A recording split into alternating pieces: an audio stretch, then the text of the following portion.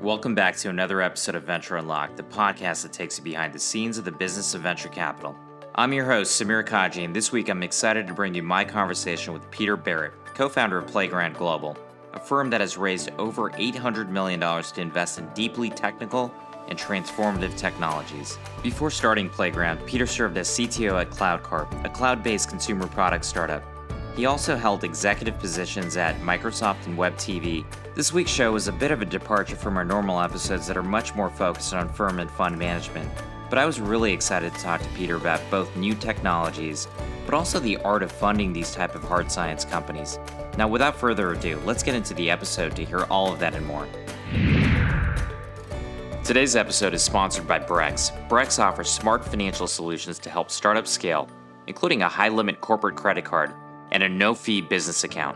Brex understands what founders need and has innovated on traditional financial systems to help you manage your finances more easily, so you can focus on building, not banking. You can rely on Brex for everything you need to scale fast, with live support at the ready, a great mobile app, and zero paperwork. Open a corporate card and business account and make your first deposit in minutes at brex.com/venture. Even better, you'll earn uncapped points on every purchase from day one, redeemable for your first choice of rewards, including crypto. Get started at brex.com/venture. If you're investing in private companies, then you need to know about Sidecar, the latest player in venture tech. Sidecar is on a mission to enable anybody to be a capital allocator by creating tools built specifically for today's venture investor. Their powerful software removes the headache of organizing private investments so that you can focus on making deals, not spreadsheets. Whether you're syndicating your first or 50th deal, Sidecar acts as your silent operating partner, handling all back office functions in a single place. Sidecar always has your back so that you never have to worry about chasing subdocs, lost wires, or late K1s.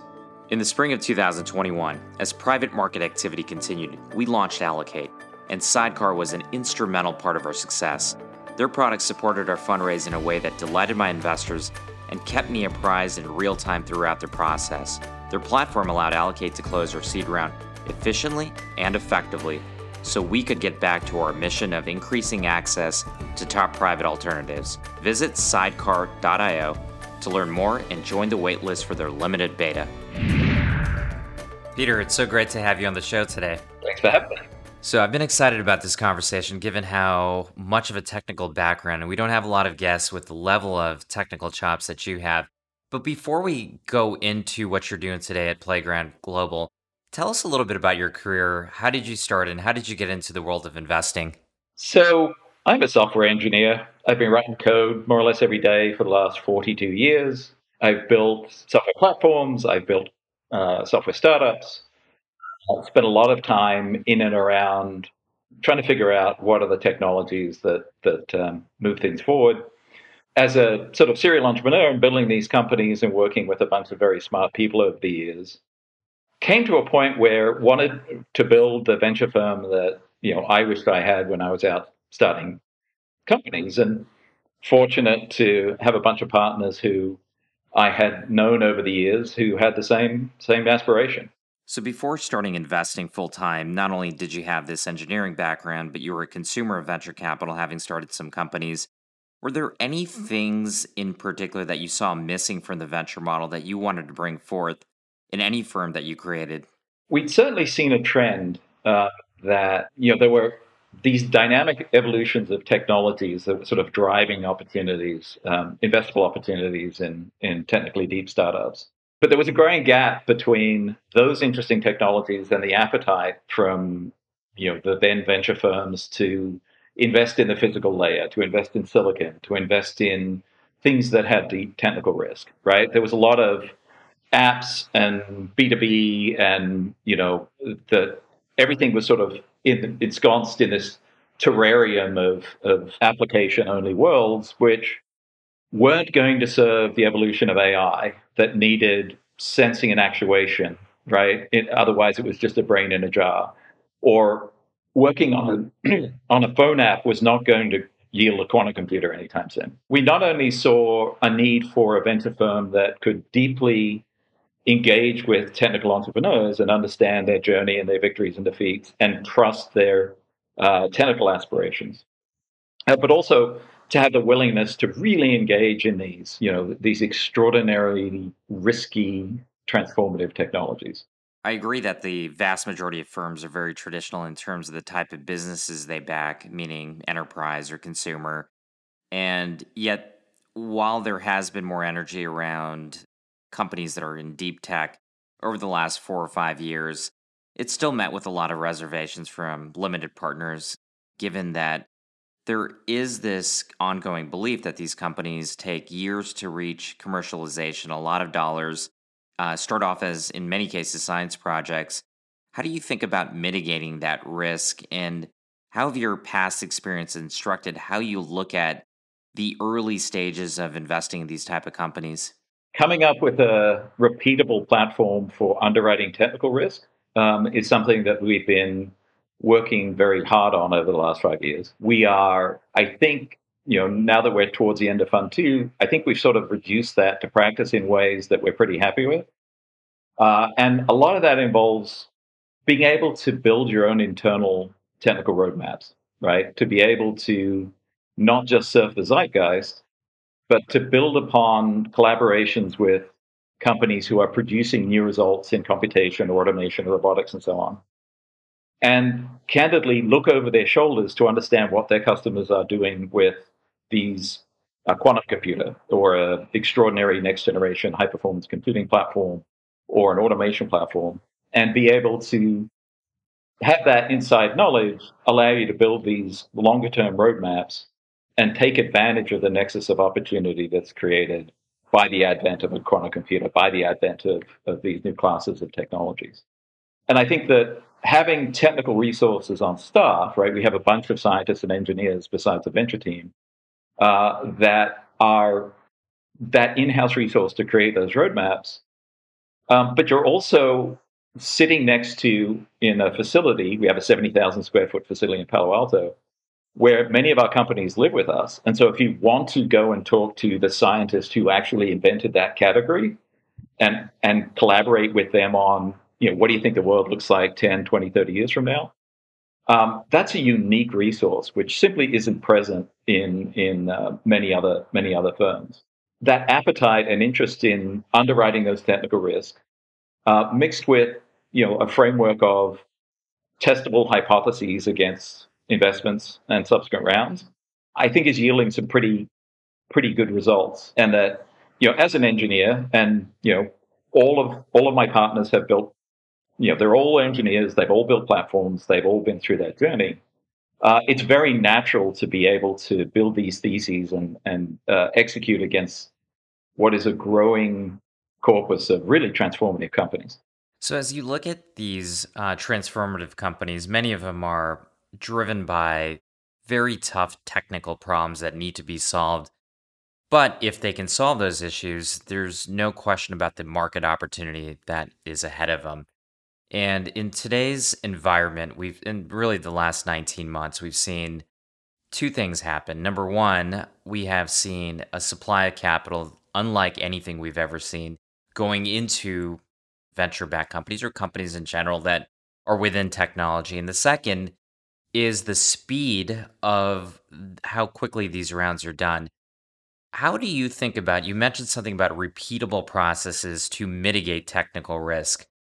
How has that changed over the last 19 months, given that you may not have the same cycles to work with to be able to make a determination on some of these companies? Yes, there's been a lot of capital recently. We've had nearly 3x AUM, 3x our AUM into the fund this year alone in new investments. I think there is actually a gap in the market on very technical, very hard to underwrite companies that nobody really understands what they have, and that on a number of occasions, deals have been brought to us by other VC firms of, these guys seem really smart. We have no idea what they're talking about. Can you guys walk us through what they have, or what do you think? That's a common pattern for us. But I think people, as funds have got larger and there's more money coming into the domain, people are willing to trade off technical risk for valuation.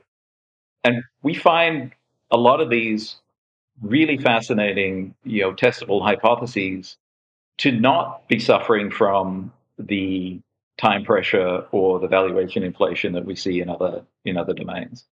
Now, we've had some of these companies that nobody would touch. We write them a check, and they're at 5x in 5 months, which is for some of these which do have larger capital requirements. It's gratifying, but we've taken time on diligence of some of these companies where it's just been us and we've had a long time to do it and we've got comfortable with the opportunity, and don't see quite the fevered inflation of price and reduction in decision time that other folks have seen, I think. So then, as I think about some of the things you just said, it strikes me that in many cases you're acting as the signal for other funds as they follow on, for example, or maybe even co-invest directly in terms of being able to underwrite some of the technical diligence, really understanding the depth of the technical difficulty. But it also suggests that perhaps the number of players that are going to be follow on players might be limited relative to somebody that's investing in a traditional B2B enterprise company.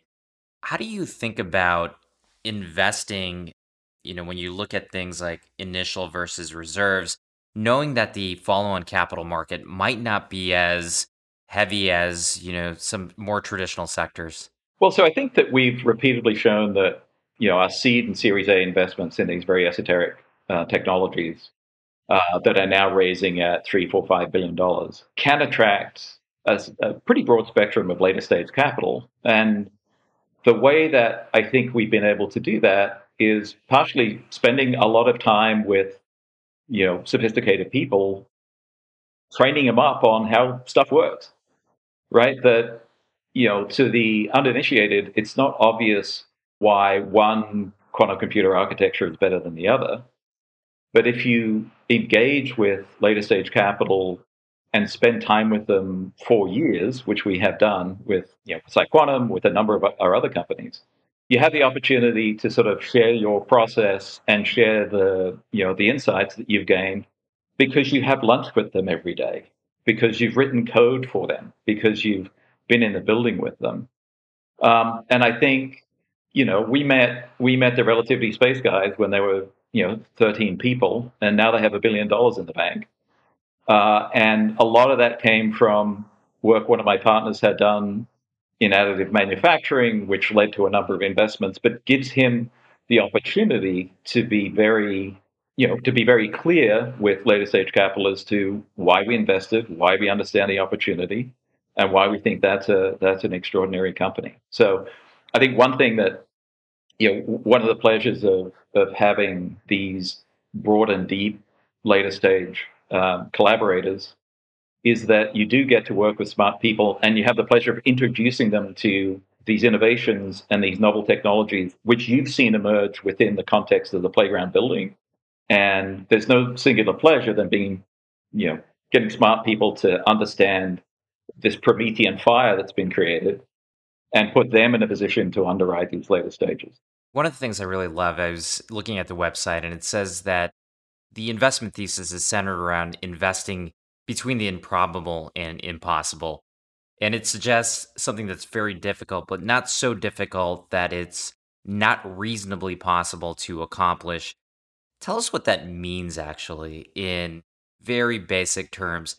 What makes a company a playground company where it fits between that improbable and possible? If it's obvious, everybody can do it, right? And that it's harder to compete when you can see from 30,000 feet that this thing is going to go. The ones we really like are the ones where there's an outrageous proposition that is followed by testable hypotheses that, the expectation is that most of these should fail. Now, we haven't had enough failures yet, so we may be a little too close to the improbable and not up against the impossible enough. We do see companies which are proposing something that we simply don't know how to do or the laws of physics will not allow. And in this market, they're getting funded too. but not by us. I mentioned earlier that we spent a lot of time on building roadmaps. We also spent a lot of time on doing experimental investigations of a domain, right? And that may be reproducing a company's results to see whether there's at least an agreement that such a thing is possible. We've done a bunch of work within our labs at Playground, where, for example, my team decided that they would test the viability of hydrogen for aviation by adapting a jet engine to run on hydrogen and ammonia. And we're now scaling that up to a Gulfstream to APU to demonstrate that it works at scale. And that investigation led us to an investment in universal hydrogen, which are going to be flying 50 passenger jets or 50 passenger turboprops next year, right? And so knowing what is physically impossible, right? The physics doesn't compile.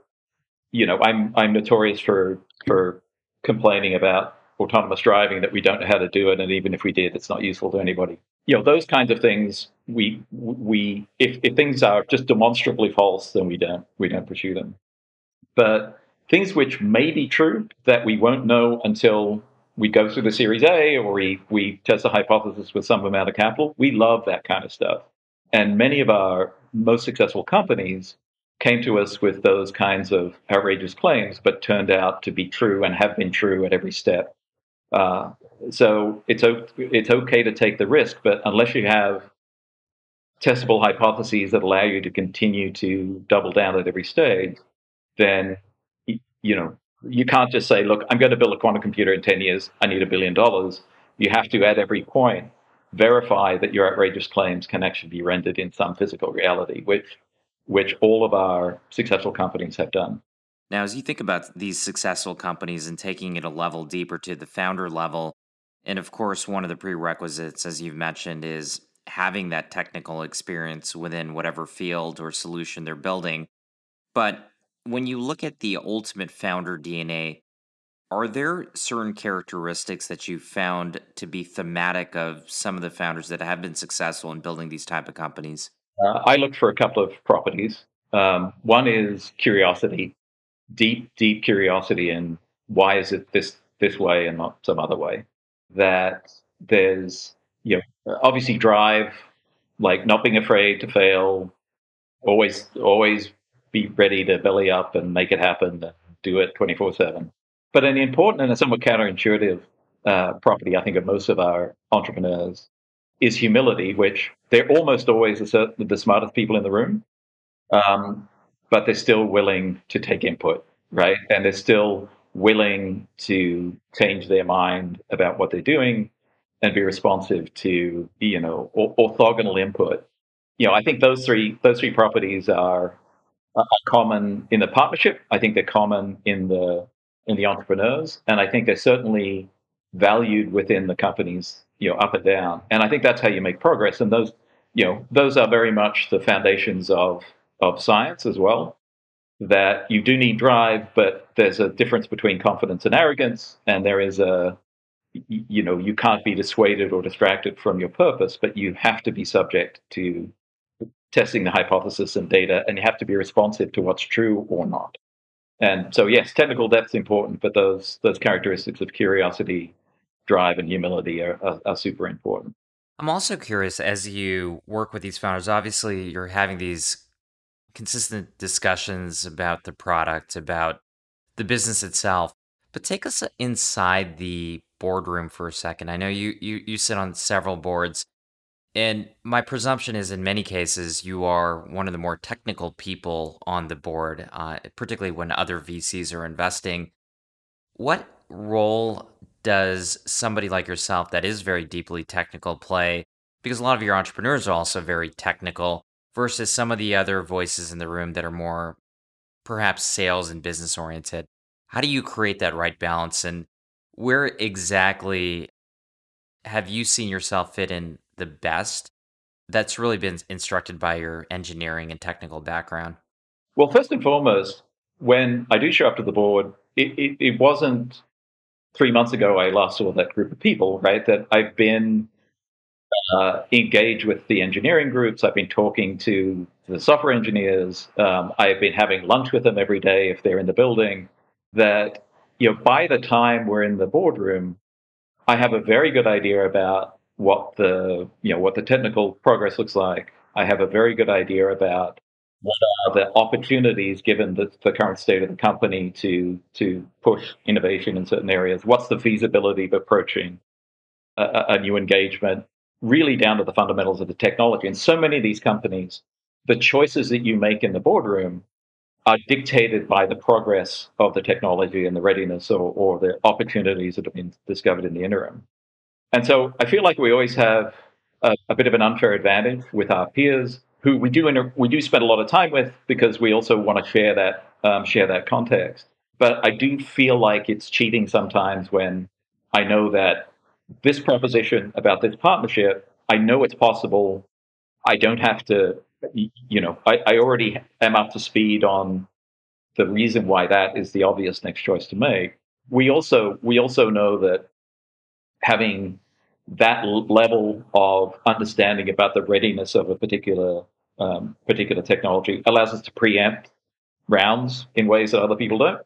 That was certainly the case of I had my team reproduce the results of one of these companies after we led the Series A, and that led us to preempt the Series B, which led to a 5x step up in 5 months when the national labs understood what they had as well, right? So it's that kind of intimacy with the teams down to the rank and file engineers working on the program that I think does give us an unfair advantage. The other thing that I wanted to dig into is this concept, and you and I talked a little bit about this before the podcast started, is all of these large issues that are at play, whether it is, obviously we've seen COVID completely ravage the entire world over the last 19 months, climate, which has changed. And you've been on record saying that you actually don't believe we're in the Industrial Revolution, where many people today would say that we've been in this fourth Industrial Revolution for some time. And some people even say we're not in the early stages, but maybe we're in the mid stages. Tell us a little bit about what you mean when you say that, and how does that relate to what is likely to happen ahead of us? Yeah, I mean, I think that the argument that the computing revolution really hasn't happened yet and the industrial revolution really hasn't happened yet really stems from some of the surprising insights that have come out of largely PsiQuantum, but some of the other companies. The realization that we really don't know how to do chemistry yet, right? That all our industrial processes are guessed at, the catalysts and mechanisms that we use for any non-trivial chemistry are discovered, not engineered, right? Some significant percentage of the world's energy is used to create ammonia in the Haber-Bosch process. That keeps 3 billion of us alive that wouldn't exist if that process didn't exist. But we do it at extreme pressure and temperature, and nature does it at room temperature in dirt, and we haven't the slightest idea how it works. We've had high temperature superconductors for 30 years. We have no idea how they work. We don't know how most of our basic medicines work. There are 10 to the 60 small molecules. We use exactly 0% of them for therapeutics, and the ones we do have are discovered, not engineered. So if you define industrial revolution as agency over physics, agency over chemistry, then we're not there. We're in the butterfly collection stage of civilization, right? And that we know what questions to ask, we know what algorithms to run, we just don't have the machines to run them on.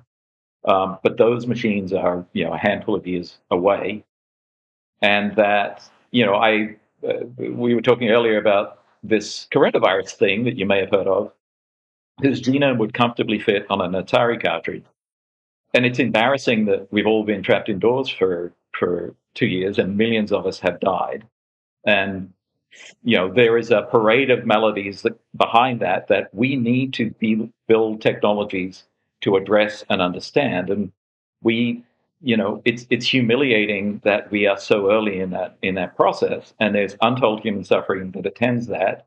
And the technologies we use for energy are embarrassing. The digging out of the ground and burning it is no way to run a civilization, and it will end us all unless we come up with technologies that that give us an alternative path. And I think, physics allows many other solutions that we will be perfectly comfortable with. We are largely held back from those by the crappy computation we have, and both improved classical and quantum will really change the game there.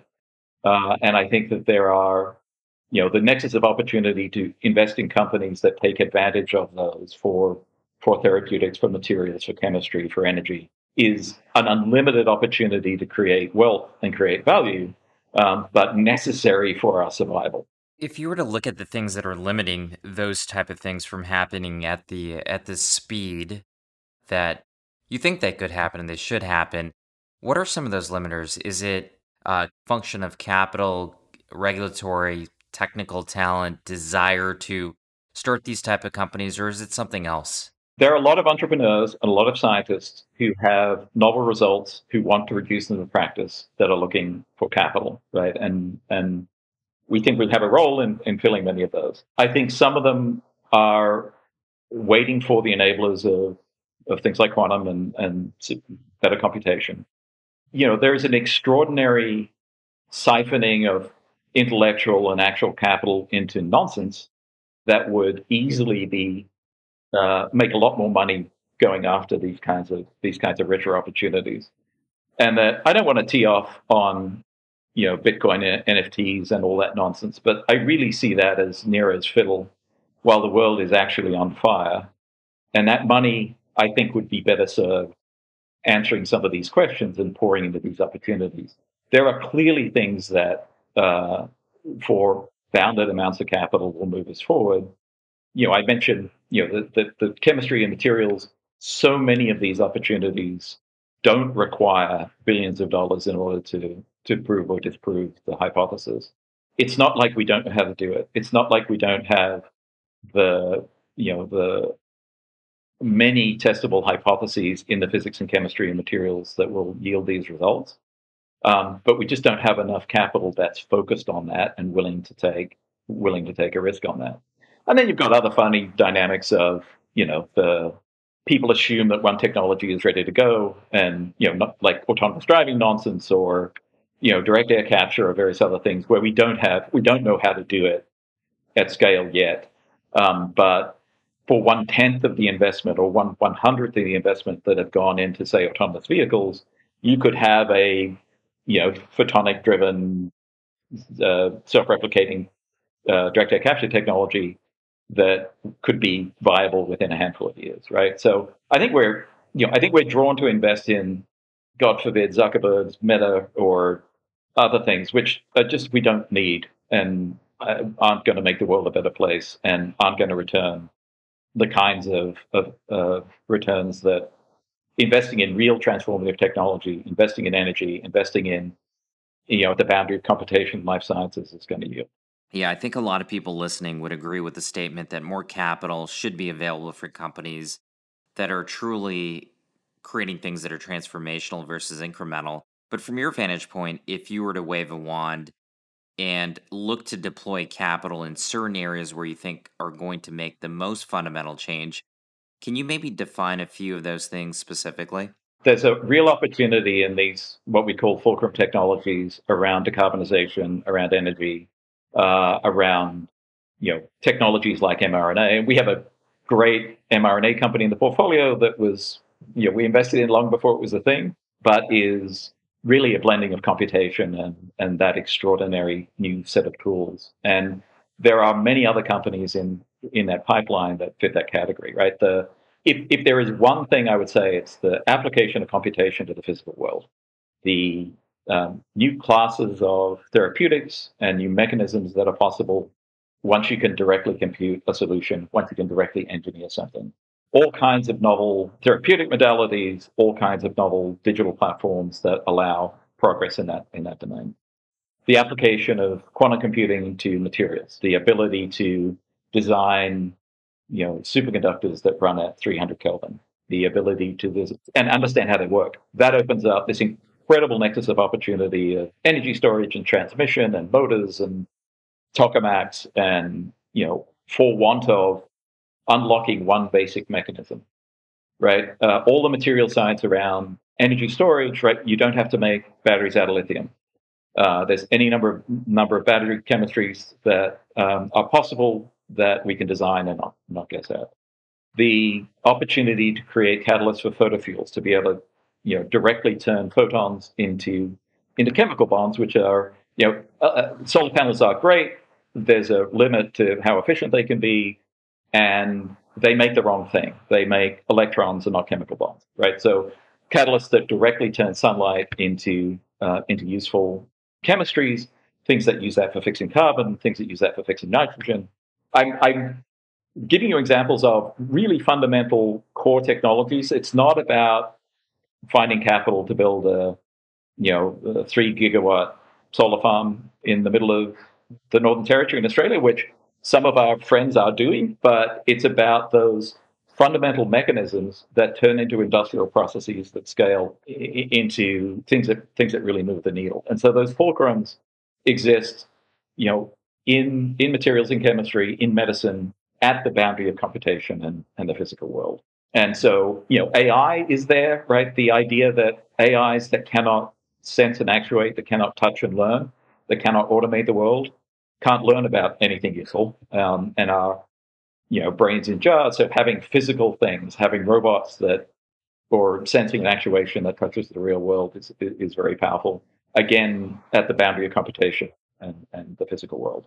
Can you actually touch on AI? Because I think AI is something that has been widely talked about, widely invested behind, but I still find that many people either misunderstand or mischaracterize AI. Can you help us maybe just from your own understanding? How do you think about meaningful AI in terms of really reshaping and transforming the future for the better?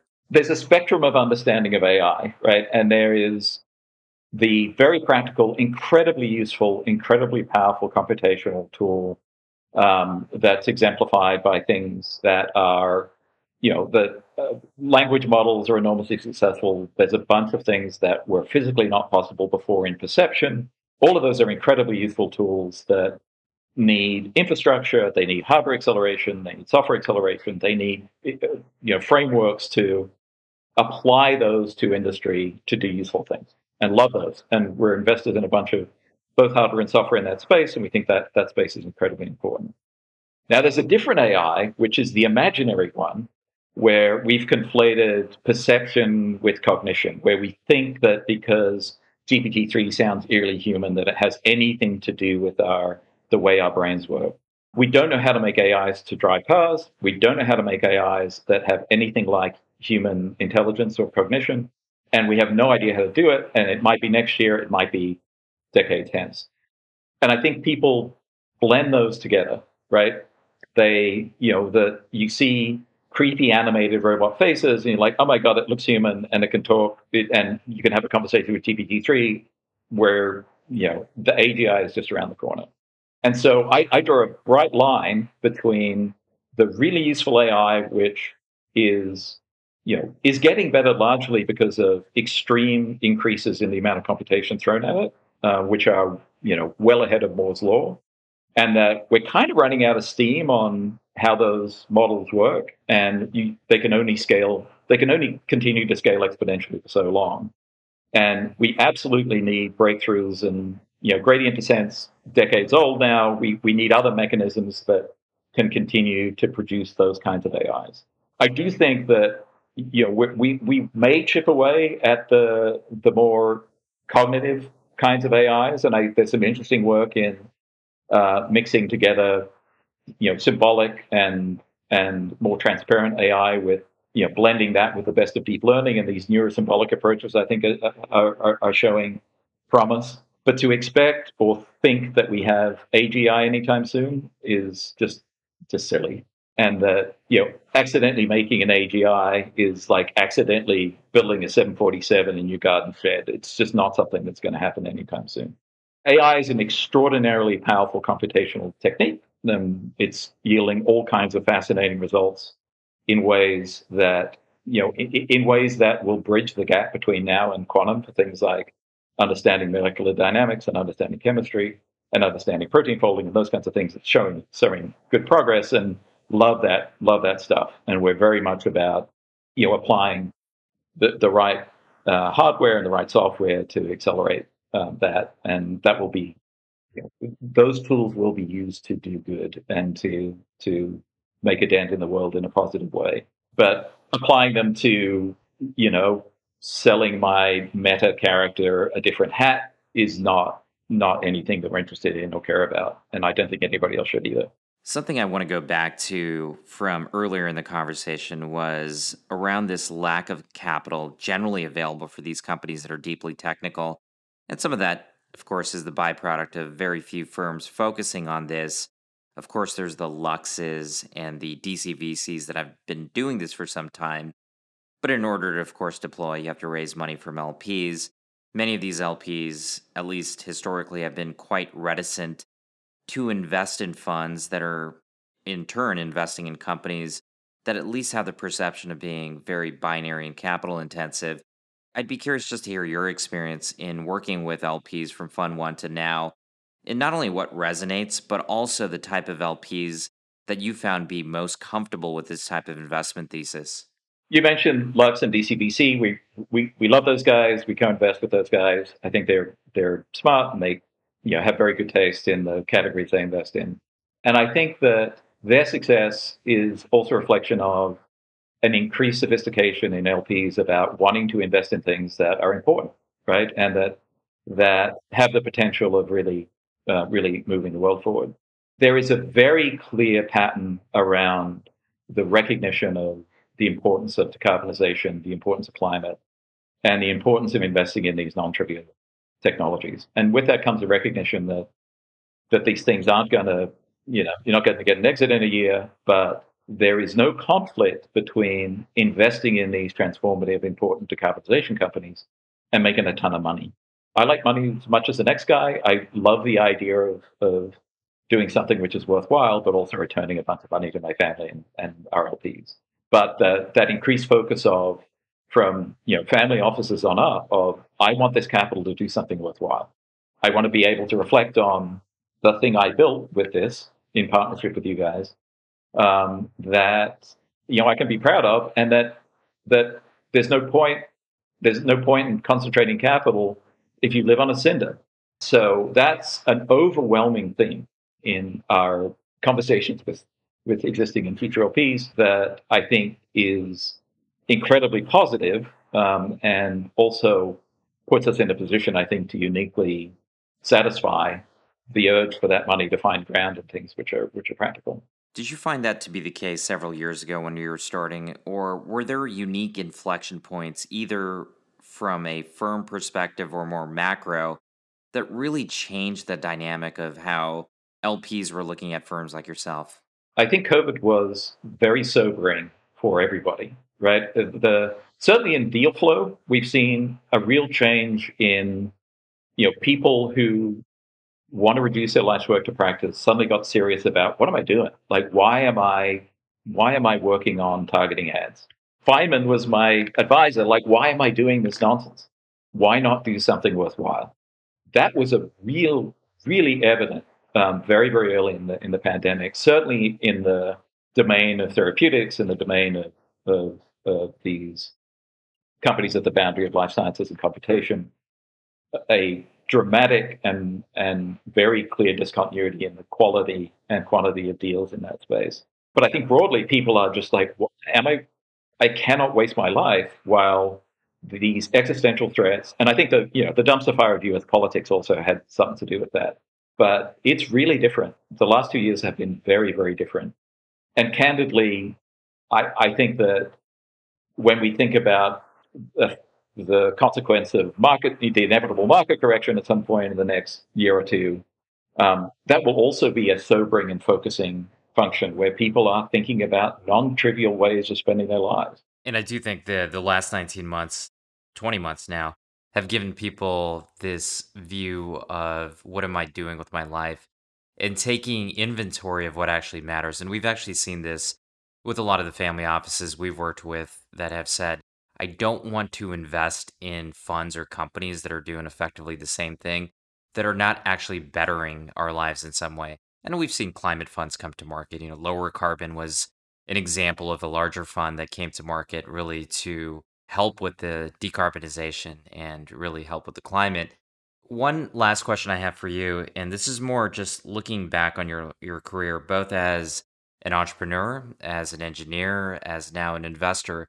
What has been the most transformative piece of career advice you've ever received? Oh, can I cheat and say that there's a couple? We'll let you cheat. Yeah, look, my dad used to say, if you're going to do a job, do a job. And Sagan used to say, if you're going to do something worthwhile. I've tried to live by that. I'm also fond of, I think it was Feynman who said words to the effect of, I would rather have questions that can't be answered than answers that can't be questioned. Fundamentally challenging the status quo is absolutely necessary at the moment. And, you can't fly planes on hydrogen, or you can't do this, you can't do that, or you can't build a quantum computer, and you can't X, Y, and Z.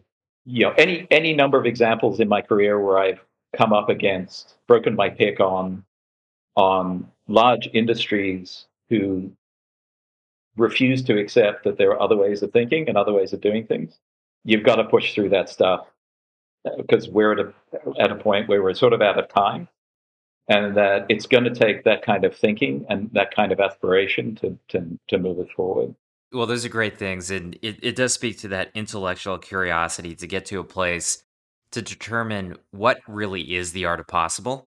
And that ties back to what we've talked about before, which is investing between the improbable and the impossible. So I'm really excited to continue to chart the progress of you and the rest of the Playground team.